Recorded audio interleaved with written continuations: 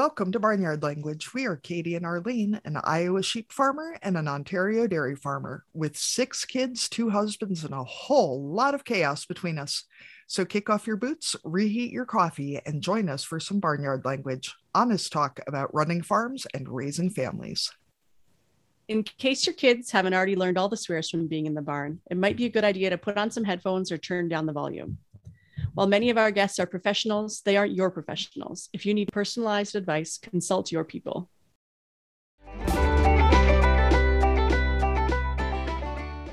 Welcome to another episode of the Barnyard Language Podcast. Thank you so much for joining us here again today on the pod. Katie, what is going on in Iowa these days? Not a whole lot. We got our first frost last night, I think. Jim says there was frost the night before. You beat us to frost. We haven't had any yet here in Ontario.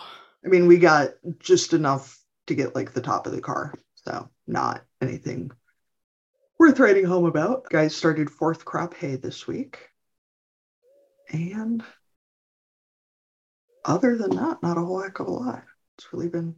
Oh, the girl child started Clover Kids yesterday, which is the kindergarten through 3rd grade version of 4-H. They apparently built a volcano. Oh, that's a good start. She's 5 and she's very enthusiastic. So she talks very, very fast and not terribly clearly. But I think that's what she meant. And you're tired. Yeah. There's a big yawn. Yeah. Otherwise, nothing. Oh, well, this is an eventful update then. I thought I had more, but I don't think I do. I think that was it. What's happening in your world, Arlene?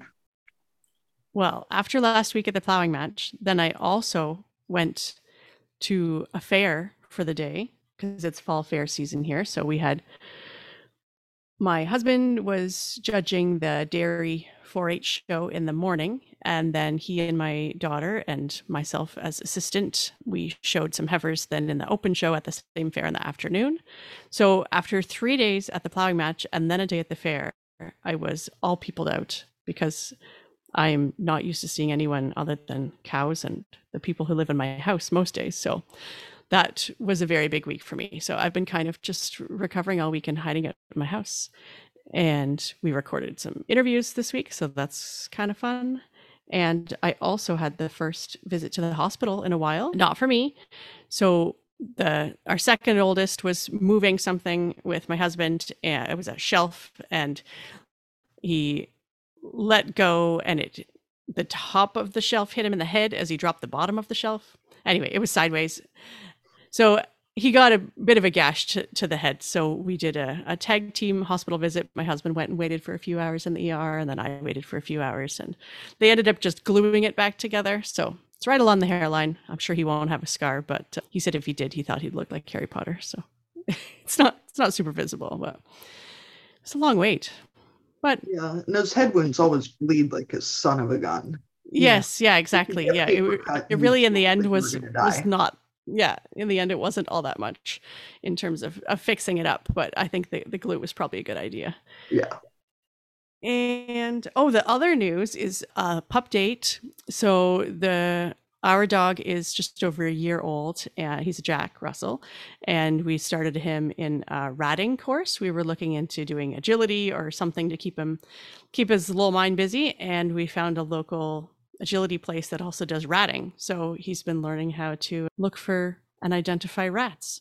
Not as good at it as I thought. Like I'm thinking we're going in, he's a Jack Russell Terrier, like this is what he's bred for. He's going to go in and be the best one in the class.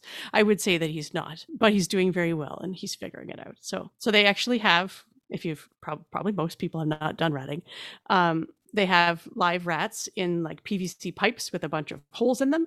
And so then they hide them in little mazes and bales of straw and stuff. And you have to go around with your dog. And in the early stages of the class, just identify the one that actually has the rat in it, because then there are decoy ones that don't have anything in them. So that is one of our weekly activities now, is taking the dog to class. We actually have a pup date along the same lines. I assume it was a pup date. Yesterday, somebody left me a stuffed mouse with catnip in it, and also a dead field rat. And I'm pretty sure that it was the puppy. No. It wasn't an Amazon delivery to you. No, it was not, definitely not DoorDash, RatNet, Rodent, whatever. This is for you. No, but cats normally only leave organs or they just eat the whole damn thing. And none of our house cats was ambitious enough to kill something at all. So before we really get started, we usually tell people that swearing's okay on our podcast. Not that you have to, but if you do, if that's part of your vocabulary, it's fine. We don't edit it out. Arlene, I'm going to insist on a swearing quota. That if you and our guests don't meet it, it will just be a nonstop stream of obscenities out of me. Yeah, then you just have to curse a lot at the end. Yeah, and if kids, animals, whatever interrupt, totally fine. Well, I've locked them in the living room with the door shut, so they should.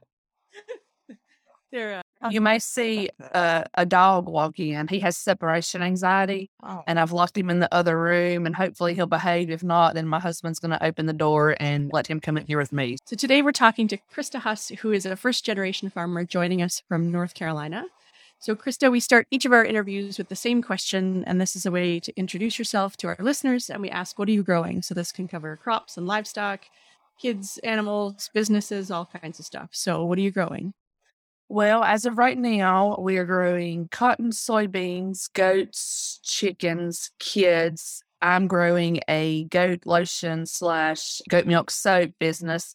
And at the moment, I have a quite large growing laundry pile. So it is harvest time. Perfect. Told you she was one of us. Exactly. So clarify a few things. How many kids and what ages are we talking? I have 2 boys. They are 8 and 6. And the other kids, the goats, how many of them? I mean, that doesn't have to be as precise. I know you have, but goats is, maybe fluctuates. Oh, I know how many animals I have at any moment. Yeah. So I have 26 goats and 2 donkeys. Oh, cute. And how many chickens do you have? At the moment, I'm at 18. And how many did you start with? Well, I started with 4, and then in less than a year went up to 60. And I'm back down to 18 now. But that'll be growing soon. I'm fixing to add more on. So we like to talk about the chicken math because I feel like it's real. Well, it's like real. The unspoken secret that everybody's like, I must be the only one who's done this. And I'm like, no. All right. And how many acres are you guys farming? Total, we are at a little over 300, I think. That's where we are. Yeah, so that's about the same size we have. I just like to hear, because there's such a huge variety of acreage that people are running, from urban vegetable growers to ranchers. Right. A real spread. So how did you get started in agriculture? My family has no farming experience. I married a 4th-generation farmer. I married into farming. And at first, I hated it. I actually have a few topics that I speak on, and one of them is from rivalry to farm family. I hated farming when we first got together. It took time away from me that he didn't get to spend with me. And I finally realized I'm just going to have to adapt. And over time, I just slowly, as I was around it more, I became more involved. I was asked to run parts, to run and get fuel. And now I'm at a point to where I pretty much run the livestock side of our operation. I do help out on the row crop side. I can run numerous equipment, tractors. I run a module builder, packing cotton in the fall. So I've went from hating farming to pretty much being in charge of one side of our operation. So when you talk about farming as your rival, what do you feel like brought you from that place to where you are now? Was it just time, or do you feel like there were more things that kind of moved you between those two places? Yeah, I feel like time, yes, it took time for me to understand the passion in it, the passion that my husband and my father-in-law farmed together. I saw the passion that they had and how hard they worked. And I just, I realized, well, if I want to be with him, he's not going to quit. They say it's in your blood. And I totally believe that. When we first started dating, if I'd have asked him to choose farming or me, he would have chose farming, no question. And I just realized over time, I love him. He loves farming. So I'm going to have to compromise and give a little. And I think by giving a little, I just kind of slowly fell in love with it over time and just became more involved. And here we are now, for a family. I think outsiders assume that it's like a family business, like owning a store or something. And, you lock the door at the end of the night and you go home. And if you don't want to open, you don't open. And it's like, no, we had plans, but we're cutting hay, Yeah. Or we're having a first time mama giving birth, we want to be there with her. Or there's cows a mile down the road, and now everybody's got to drop everything to go get the damn thing. Yeah, we have a hurricane coming through, but animals still got to eat and be checked on. So it is, I feel like at least for our family, it's like having a whole nother member of the family, but one who's real high maintenance. For sure. And kind of a pain in the ass. It's like having another little kid, but big. Yeah. Yes. And even messier than my children, which is really saying something. Yeah. Yeah.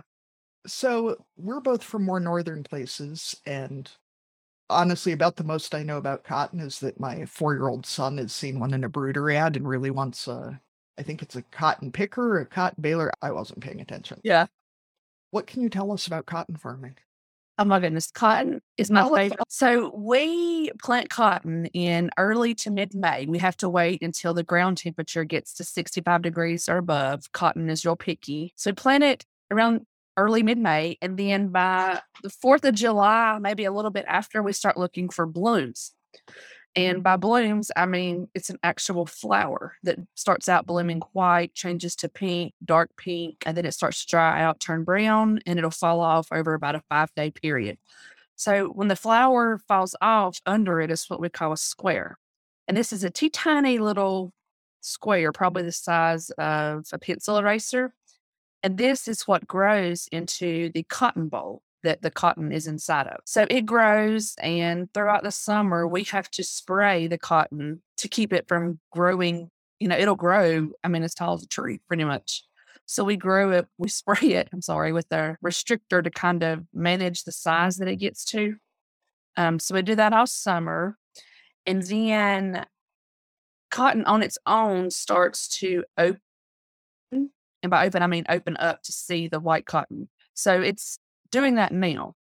We have to come in when the cotton opens up 50%. When 50% of the field is opened naturally on its own, we go through with what we call a defoliant, and we spray it. And this causes the remaining bolls to open up, and it causes the leaves to dry up and fall off. So that when we harvest, all that's on the plant is the boll with the cotton inside. And once we spray it, it takes about 10 to 14 days, and then we will be picking it. Had we not have this hurricane coming through now, we would be spraying cotton already. But we're kind of waiting to protect the ones that aren't open from the weather. So we start picking. We pick with a cotton picker. So when we pick the cotton, it goes into a basket on the back of the picker. And from there, we will dump it into what we call a boll buggy, which is like a big buggy that we can transport the cotton from the middle of the field to the edge of the field to the module builder. And this is a machine that has a arm that goes back and forth, like forward and reverse and up and down. And it packs the cotton into a big, what we call module. This module is, the size almost of a tractor trailer, like the trailer part, not quite as long, but about the same height.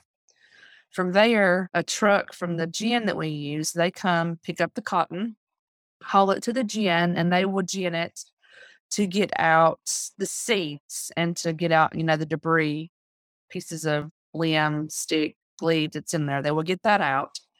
They will pack it into another smaller bale, and then they kind of manage the selling part for us. So once it leaves our farm, we don't see it again. So they gin it, send it off to sell, and then we receive, the check, the money from it. So that's kind of the whole process in a not 3-hour description.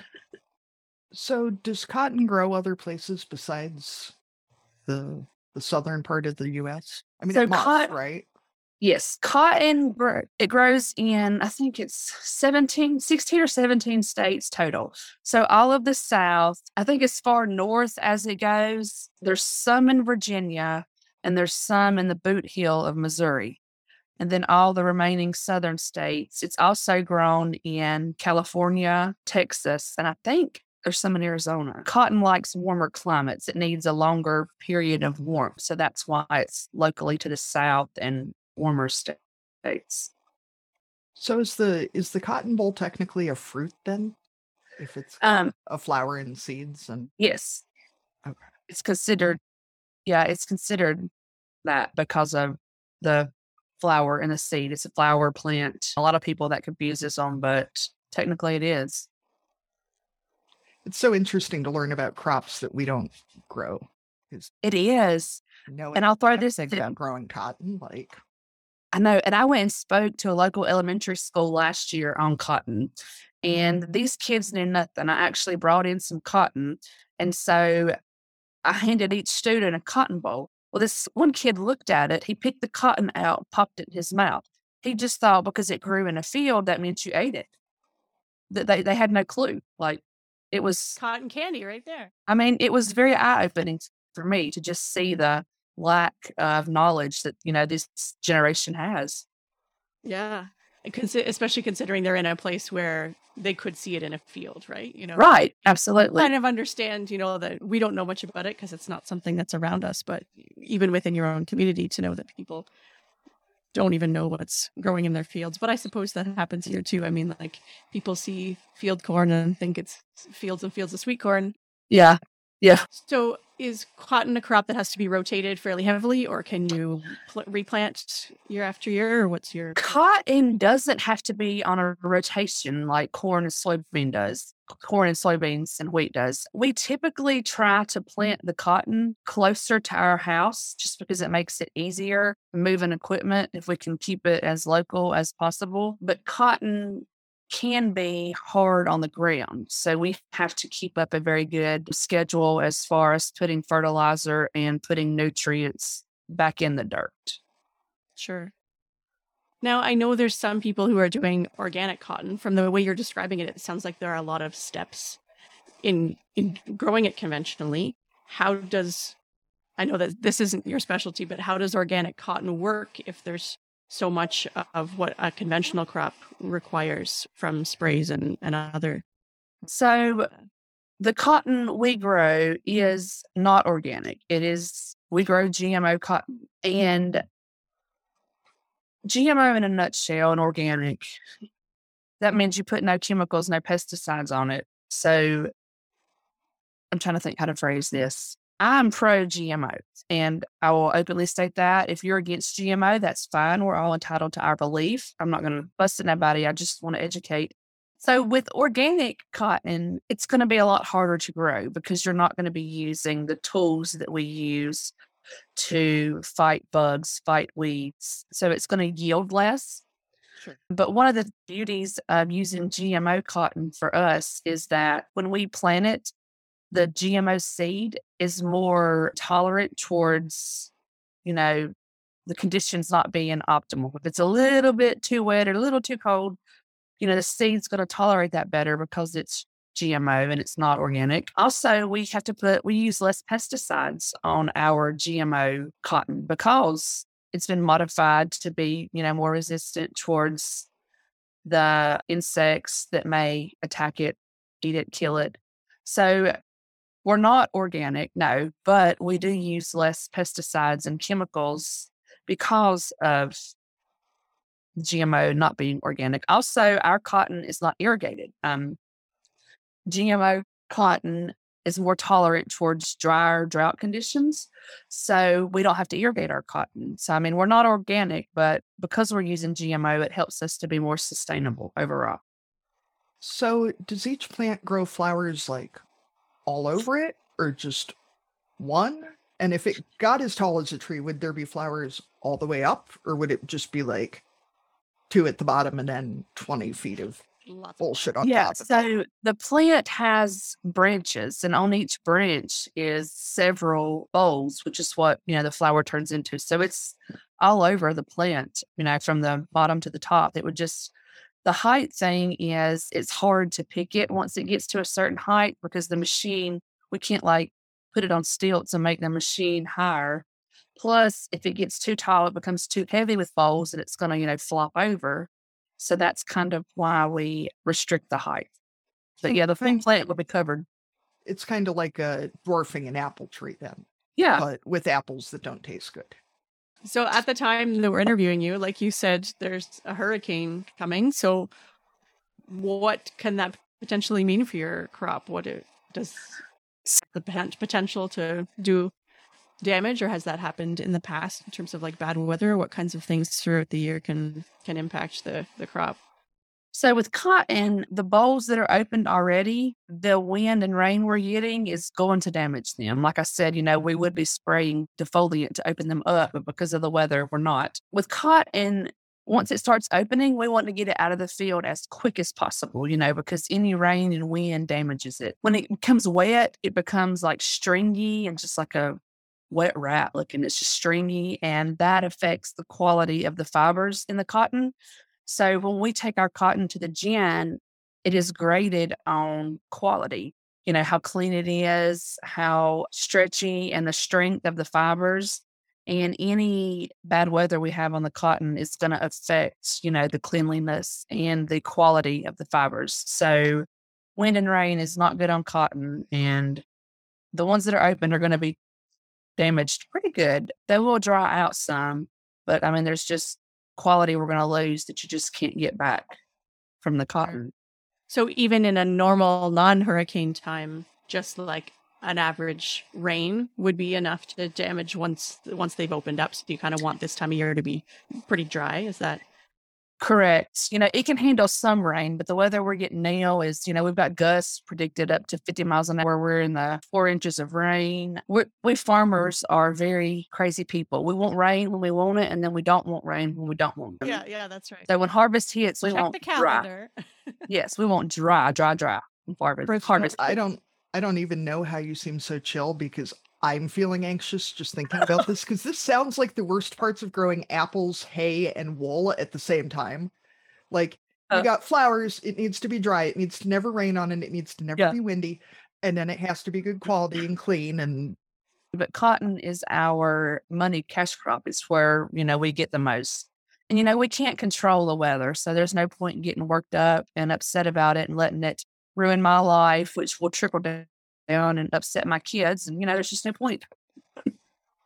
So this is something that happens in our house, and I'm sorry to my husband, who is hopefully listening to this episode. How do you deal with the stress of your husband or your father-in-law getting all wound about shit like the weather that you cannot control? And I feel like it trickles down, and then it's like, Yes. I can't do anything about it, but now I'm stressed out because you're stressed out, and you're stressed out because your dad's stressed out, and Yeah. now I yell at the kids, and now they're stressed out. Now they're yelling at the dog. And So they do get stressed out. I try to kind of be the buffer in between him and the kids. I try to let him get his frustrations out with me, talk to me, so that by the time he makes it home, to be daddy, that he's calmed down and he's not as upset. And, he's really good about keeping it tucked in until the kids are in bed and he can talk to me and vent. And, I try to be understanding and patient and realize, hey, if he snaps off at me, you know what? I know that he adores the ground I walk on. It's just that we're in busy season. We're not having good conditions. And I guess just being understanding and just honestly just learning to take the bad comments and the frustration and just live with it and know that it's not going to be like this forever. So this may be harder to answer now that you know he's in and out of the room, but we're a parenting and ag podcast, and one of the reasons we started the podcast is we want to talk to other parents who are raising kids on farms and on the land. So what is your biggest parenting challenge these days? It doesn't have to be farm related and I mean, obviously you can respect your kids' privacy and all that kind of stuff, but what are you as a parent or as a farm parent? What are you challenged with these days? So the biggest struggle for me right now is with the fact that we are in the middle of harvest, busy season, fun season, but my kids are also students in school. So they want to stay out till 9:30, 10 with daddy in the field. And I am mean because I make them come home and take a bath to wash the mud out of their ears and do homework and eat supper and get in bed at a decent time. They don't understand. They think I'm doing it just to be mean. They don't understand, that I'm trying to do what's best for them and let them get rest so they can go to school and learn and not be miserable all day. So that is our biggest struggle at the moment. How often do your boys try to drop out of school? My 4-year-old's been trying to drop out of preschool for about 3 weeks already. Wow. Or 6 weeks into school. So yeah, my 8-year-old tells me daily that he wants me to homeschool him. He's not mentioned dropping out. He just wants me to homeschool him. So what lessons do you hope your kids are learning from growing up on the farm? Oh, goodness. I hope they are learning hardworking. They see how hard my husband and father-in-law work. The work ethic of farmers just can't be beat. You can't beat a farmer's work ethic. And I stand by that 100%. I hope they learn to keep going when things are hard. The things that are out of our control, it stinks, but we can't control it. And you just got to keep on going. I hope they see how my husband and I work as a team to keep the farm running and how we work together and solve problems. And since we've started livestock, I really want my boys to learn what it's like to care for an animal and to know what it's like to have an animal that depends on you for feed, for water, for shelter, and this probably sounds cruel, but my boys are learning about death. When you raise livestock, you're going to have death. And they are learning that at a young age, which I'm kind of happy about, that they're understanding it. They're understanding how to take care of animals. They're seeing me give shots. They're learning that. And in return, it's teaching them, well, when I go get a shot, it's not that bad because it was okay for the goats or the donkey. I just hope that they learn to be the good people that my husband and father-in-law are, because they're such amazing people. So what of the achievements or skills that you've learned since you started farming are you proudest of? Like, what was the biggest win? Oh, gosh. I would say for me, I'm proud of the trust that I'm now giving, the trust that my husband and father-in-law have in me. Just yesterday, my husband needed to be in 2 places at one time because we have a hurricane coming. He can't do that. So he told me to go to a field that still had like 2 bales of hay on the ground.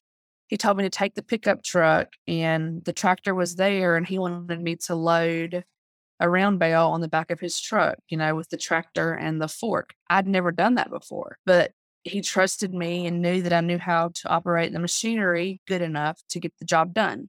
So I'm proud of the trust and the responsibility that I am given and that I am able to help and make their life easier.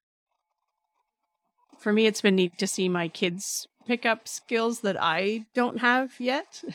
I say yet because they're, because there are things that my teenagers are doing on the farm that have not been my chores. But, it's also good proof to me that they're, that I can learn new stuff, because if my kids can pick up these things and run equipment and do some of the chores that I've never been tasked with, then clearly those are things that I could also eventually learn. Not that I necessarily want to, because I'm okay to delegate, but yeah.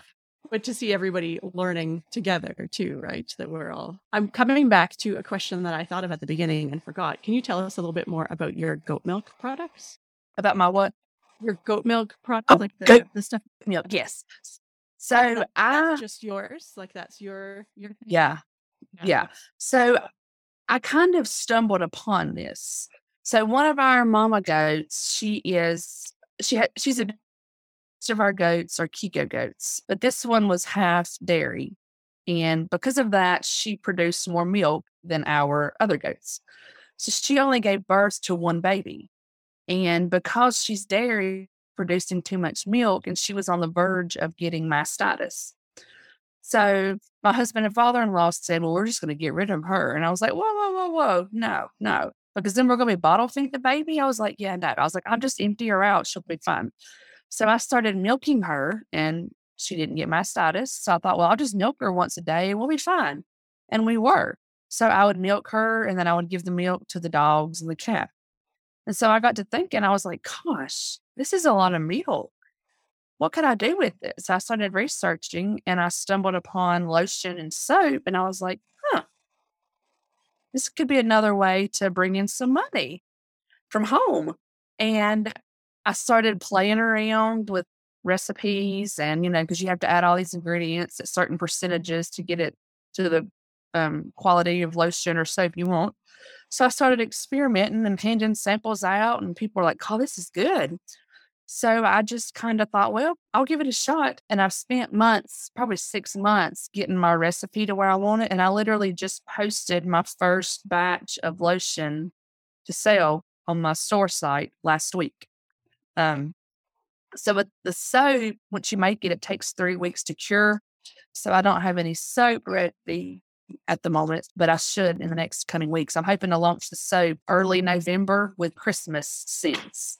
But I really enjoy it. And it's really cool to see something coming from, our livestock that I'm able to use and not waste. And it helps our family, with money. So it's a win-win. Yeah. So you're selling online or at local markets, or what's your As of now, I have a Shopify storefront, and I do plan on approaching some local like boutiques around here and putting some in there, but I probably will wait until maybe November, early December, just because we're in busy season and I know that I can only handle so much at a time. Oh, yeah. So I'll probably start stocking that or looking around maybe mid-November. Second question. I've got like 6 questions, but I'm going to go with the top 3. Okay. Why do we make goat milk soap but not cow milk soap? We have extra cow's milk. Is the goat milk that different, or is it just that people who have goats are more driven to do shit like making soap? Goat's milk is a lot more richer and creamier, I think, than cow's milk. And I've also heard that goat milk, the pH of goat milk is extremely close to the pH of our skin, which makes it good for putting on our skin. Well, good. That's good to know. Third question. I ran into a thing the other day about that people are making and selling goat milk soap from like powdered goat milk. Yeah. Like when I see somebody selling goat milk soap, I assume that they have their own damn goats. Yeah. How do we address and get rid of this fake goat cheating? Like, as customers, should we be demanding photos or like, because if people are going to say they deal with goats, they should have to actually deal with goats. Oh, absolutely. It's like pretending to have children, I feel like anytime you take an original product such as goat milk and turn it into a powdered form, you're losing something. You can't retain all the goodness of it from the powdered stuff. I personally would not buy powdered milk and make goat milk lotion and sell. I feel like that is not fair and that I'm cheating people because I don't feel like you're going to get all the benefits from the lotion and soap if you're using that. Now, if anybody out there does use it, I mean, that's your business. That's you do you. But, on my label that I'm going to have on the description on my website, it says that this lotion and soap is made from goats from my farm that are hand milked. So whenever you buy my product, you're going to see that it's from my farm, my goats. And on the label, it's going to say from our farm to your family. So anytime you buy a product, I think you have a right to question its origins, its ingredients. My ingredients will be listed on the label. But yeah, I'm not a fan of the powdered milk. I think you lose some in it. feel like Two, do you think there's any other signs besides photos that people could look for to know that their soap producer actually owns goats? I mean, you could give them a good sniff test, I guess, but like, what other signs of crazy goat people are there? And I'm saying this as, like, I feel like spiritually I'm a crazy goat person. Like, you cannot have goats and still be a crazy goat person. Like, it's a state of mind. Yeah. So are there other, like, signs you think that would give away crazy goat people? I mean, I think we just talk about them. We can't help but not talk about them. Like when I start talking to somebody, like, "Hey, what do you do?" "Oh, I'm a farmer." "Let me tell you about my goats." Like I just feel like we talk about them, and that we know can't. within the first few minutes that Yeah, you're gonna know within about 2 minutes of talking to me that I'm a mama and I raise goats and chickens. We talk about it because we're proud. I'm proud of the goats and the life that I give them. So I guess they're just gonna talk about it, but I don't know. Like, I don't think you could just look at me and be like, "Oh, she's a crazy goat person." I feel like you'd have to talk to me for at least 2 minutes. Would depend on how long you'd been off the farm that day, or if you'd meant to be off Right. the farm. Okay. Right. Because I don't like being off the farm. I don't like people, like public. I don't. Fair enough. Yeah. My son had a event at school last night, a musical, and that's the most people I'd been around in a long time. And I was like, can we go now? Can I go home? I've realized that with working from home in the pandemic and my husband taking the kids to school, like, I leave the farm maybe once a week now. Yeah. And even that's a little much. Like, as long as Yeah. there's snacks and books here, I don't really need to go. Yeah, I know. Yeah, Yeah, I I went get to like a farm show type thing last week and a fair, and it's taken most of this week to recover. Yeah, I feel that. So So moving people- back to the human kids, what is your favorite thing about the age and stage that your kids are at right now? So I love my 8-year-old more than my 6-year-old. My 8-year-old. Thank you for being honest. I hope he's standing back there. No, let me finish my statement. It sounded horrible. My 8-year-old is more into the farm than my 6-year-old. So my 8-year-old is old enough that he can be taught things. He can be taught to run equipment. He loves to run the module builder when we're picking cotton. He drove a tractor by himself for the first time this week. So I love seeing the interaction of my husband teaching him and his little face as he's just soaking it all in, and then seeing the pride on his face as he's running that module builder or driving that tractor by himself. Just seeing the pride on him as he learns new things. And he's at an age where he can. That just melts my mama heart seeing that. Okay, now Is there anything you do love about the 6-year-old? Yes, he is very proud of our farm. He has a bit of ADHD and sensory processing disorder. So he doesn't do well like sitting in a tractor 12 hours a day. But he is very proud of our farm. He likes to tell people about it. He likes to try to educate people and tell people at school. He'll come home and say, "I told my teacher that we're almost ready to pick cotton." So he is very proud of the farm, and he is proud of his dad and brother, and that is very sweet and heartwarming to me. He enjoys the livestock side more than he does the row crop. So he's my little goat chicken buddy. He helps me feed them, and he has his favorite goats, and he looks at them and makes sure they're okay. And at 6, he can already tell you when a goat, is not acting right. He's like, "Mommy, look at Charlie Brown. He's by himself." Like he's picking up on normal and not normal animal behavior. And I think that's very amazing to be 6 and doing that. So how many times a day do your kids explain farming to you? I mean, I assume this is not just my house where my kids are happy to tell me about the way the world works. Yeah, a lot. Not as much now that they're in school 7 hours a day. But like last night, we were sitting on the couch, and my 8-year-old said, "Hey, Mommy, when you're driving a tractor, do you let the clutch out slow or fast?" Trying to quiz me. He likes to quiz me to see if I know things. And I said, "Oh, you let it out real fast." And he's like, "No, you don't." And I'm like, "I know, I'm just aggravating you." So he likes to quiz me a lot on my farm knowledge, which cracks me up. I think you should just start yelling, "Grind it till you find it," every time he asks you a question. Oh, that's a good idea. There you go. Do that. I might do that. I don't know how my kids are ending up like this. Well, I've done that. Get in here. So wait, now I have to ask too, are your kids both wearing red shirts and black shorts? Or is one of them just running by real fast? Because I thought I saw two of them at the same time. I think they do both have on a red shirt, actually. And are both your dogs chocolate labs? No, one's black, one's chocolate. Okay. Because I was feeling a real sense of deja vu watching your family come through here. There's just all this. Speaking of ADHD, we're only you're only getting the audio, but Krista is every once in a while pointing to the room where they're supposed to be.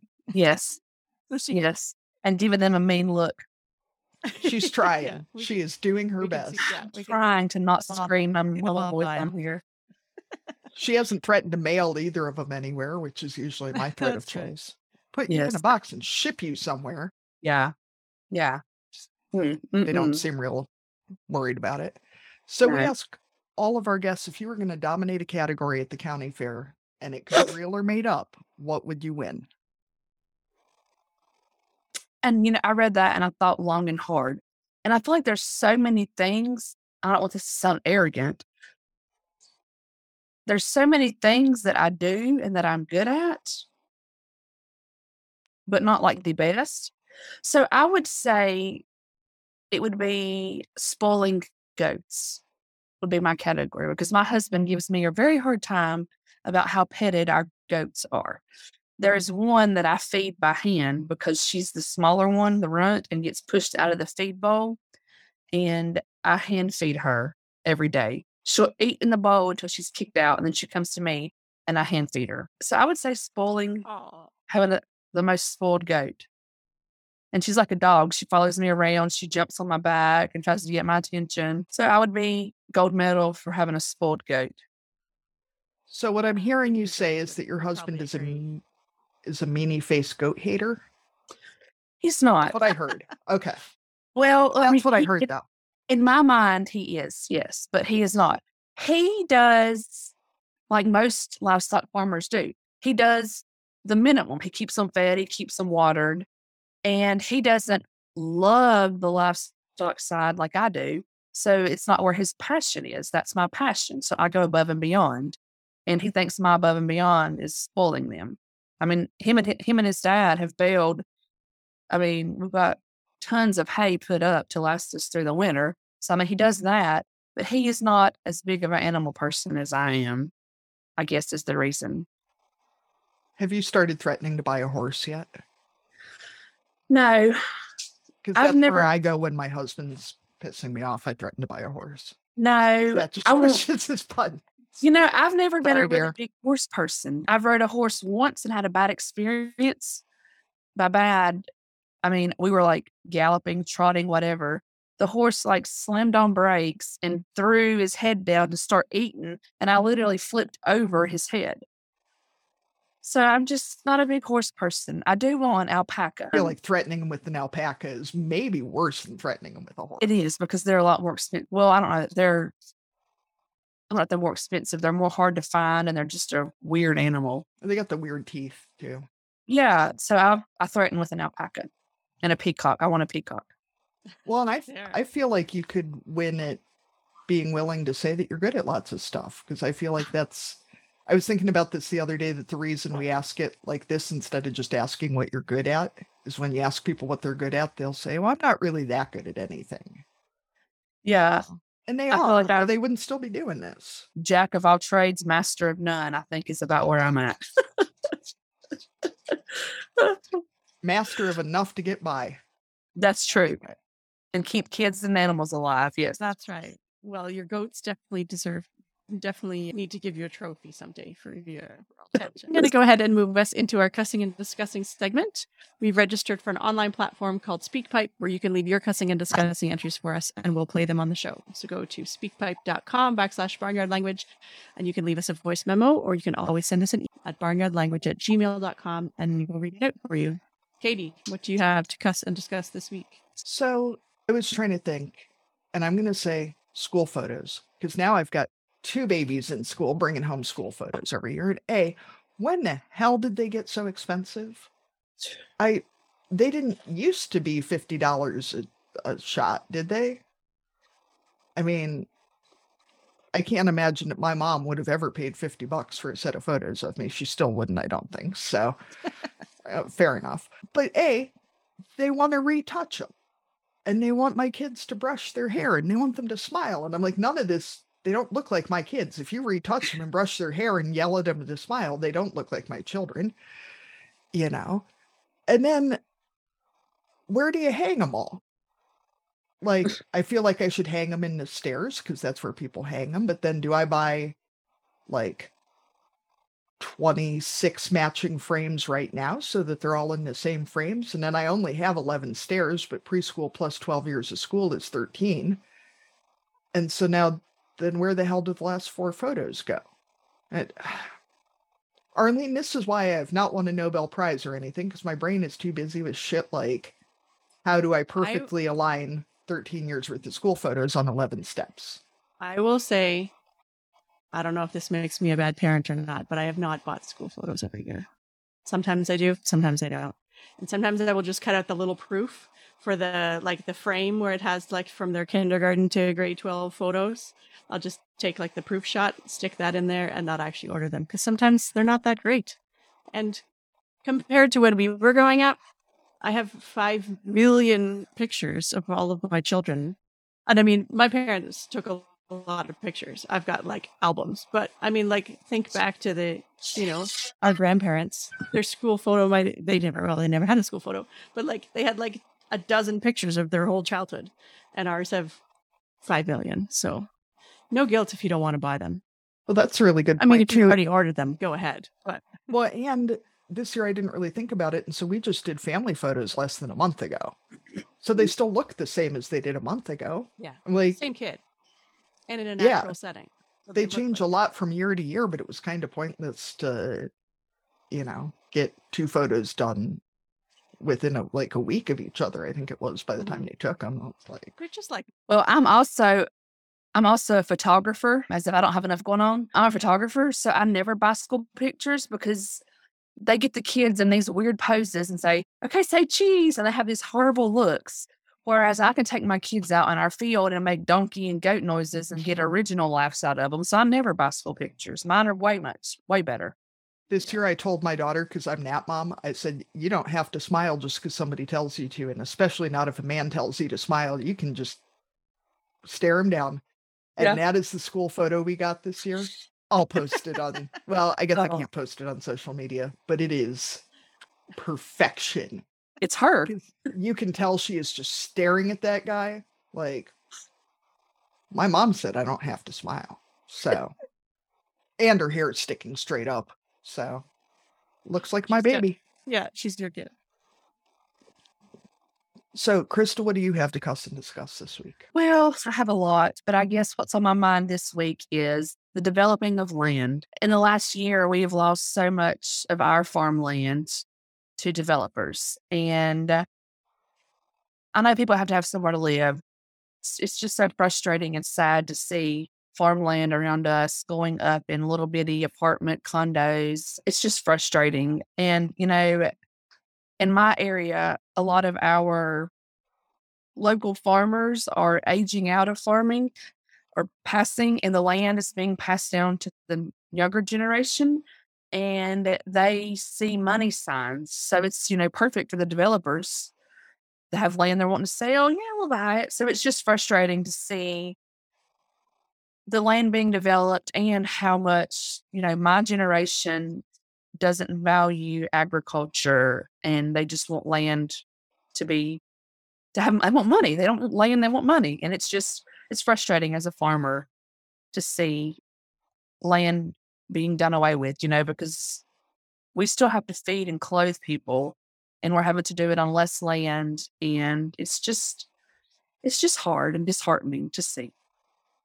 Yeah, well, I know they're not making any more, right? They always say no, they're not making any more land. No.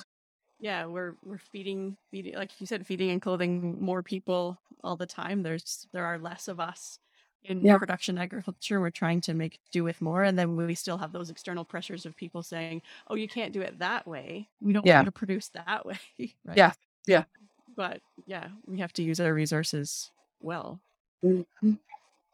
The one that gets me too is around here, you hear more and more older farmers saying, well, young folks aren't coming back, but then they've also bulldozed every farmstead they could find to, put another acre of corn on. I'm like, well, where do you want them to come back to? Because there aren't any houses. They just bulldozed one of my favorite houses last week, put up another grain bin. Like, you guys, you can't have it both ways.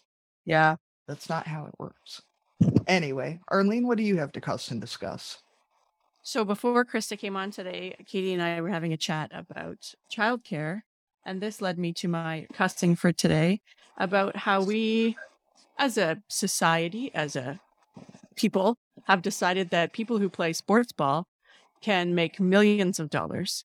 But we claim that our children are our future and they're our priority and they're the most important. And yet childcare workers and teachers and people who work with our babies can barely make a living wage. And it just doesn't make sense. If we want to claim that kids are our priority, that we can't figure out a way to pay the people who are looking after them. And I mean, that then leads into all the other stuff, like parental leave, like that I know that Canada has pretty decent parental leave policies, but still, like, that we're not allowing people to even heal their bodies and look after their own babies for a reasonable amount of time. And then when we expect them to send them to daycare, that we can't pay those people the wages that they deserve for looking after our children.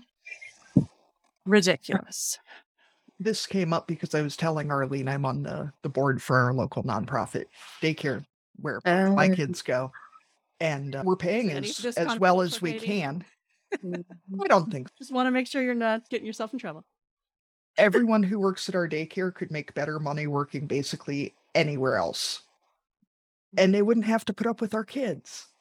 So, we don't give them enough credit and we don't give them enough money. No. And that's luck. Even school teachers. A local county that borders our county, something happened with their payroll and they took out double taxes on them out of like 2 or 3 paychecks in a row. And they've yet to get that money back. They're having a hard time getting it refunded and going through all that. And I'm like, they already make very little. And now you're taking double taxes and not giving them their money back. Yeah. And it's, it's just too hard. We'll figure it out later. Yeah. You can't pay your bills. Yes. And they're leaving. And I wonder why teachers are leaving. Hello. Yeah. Oh, okay. On that note, thank you so much, Krista, for joining us today. Yeah, it was so know fun. More about you and your farm. Remind us again where we can find you online, where people can follow you. I'm on Instagram as Huss Family Farms, as well as on YouTube as Huss Family Farms. I'm trying to get my YouTube built up and get more active on that side of things. So it's a work in progress, but I am posting and sharing on there as well. Well, thank you so much. It was great to meet you, and fingers crossed and all that kind of stuff that the hurricane is a gentle one. I don't know what kind of hurricane you want, but not a bad one, right? Not a bad one. Not a bad one. Yeah. Well, I appreciate it. Yeah. Thanks for coming to chat with us, Krista. Of course. I enjoyed it. All right, I'm going to go ahead and thank you for joining us today on Barnyard Language. If you enjoy the show, we encourage you to support us by becoming a patron. Go to www.patreon.com/barnyardlanguage to make a small monthly donation to help cover the costs of making the show. Please rate and review the podcast and follow the show so you never miss an episode. You can find us on Facebook, Instagram, and TikTok as Barnyard Language, and on Twitter, we are Barnyard Pod. If you'd like to connect with other farming families, you can join our private Barnyard Language Facebook group. We're always in search of future guests for the podcast. If you or someone you know would like to chat with us, get in touch. We are a proud member of the Positively Farming Media Podcast Network.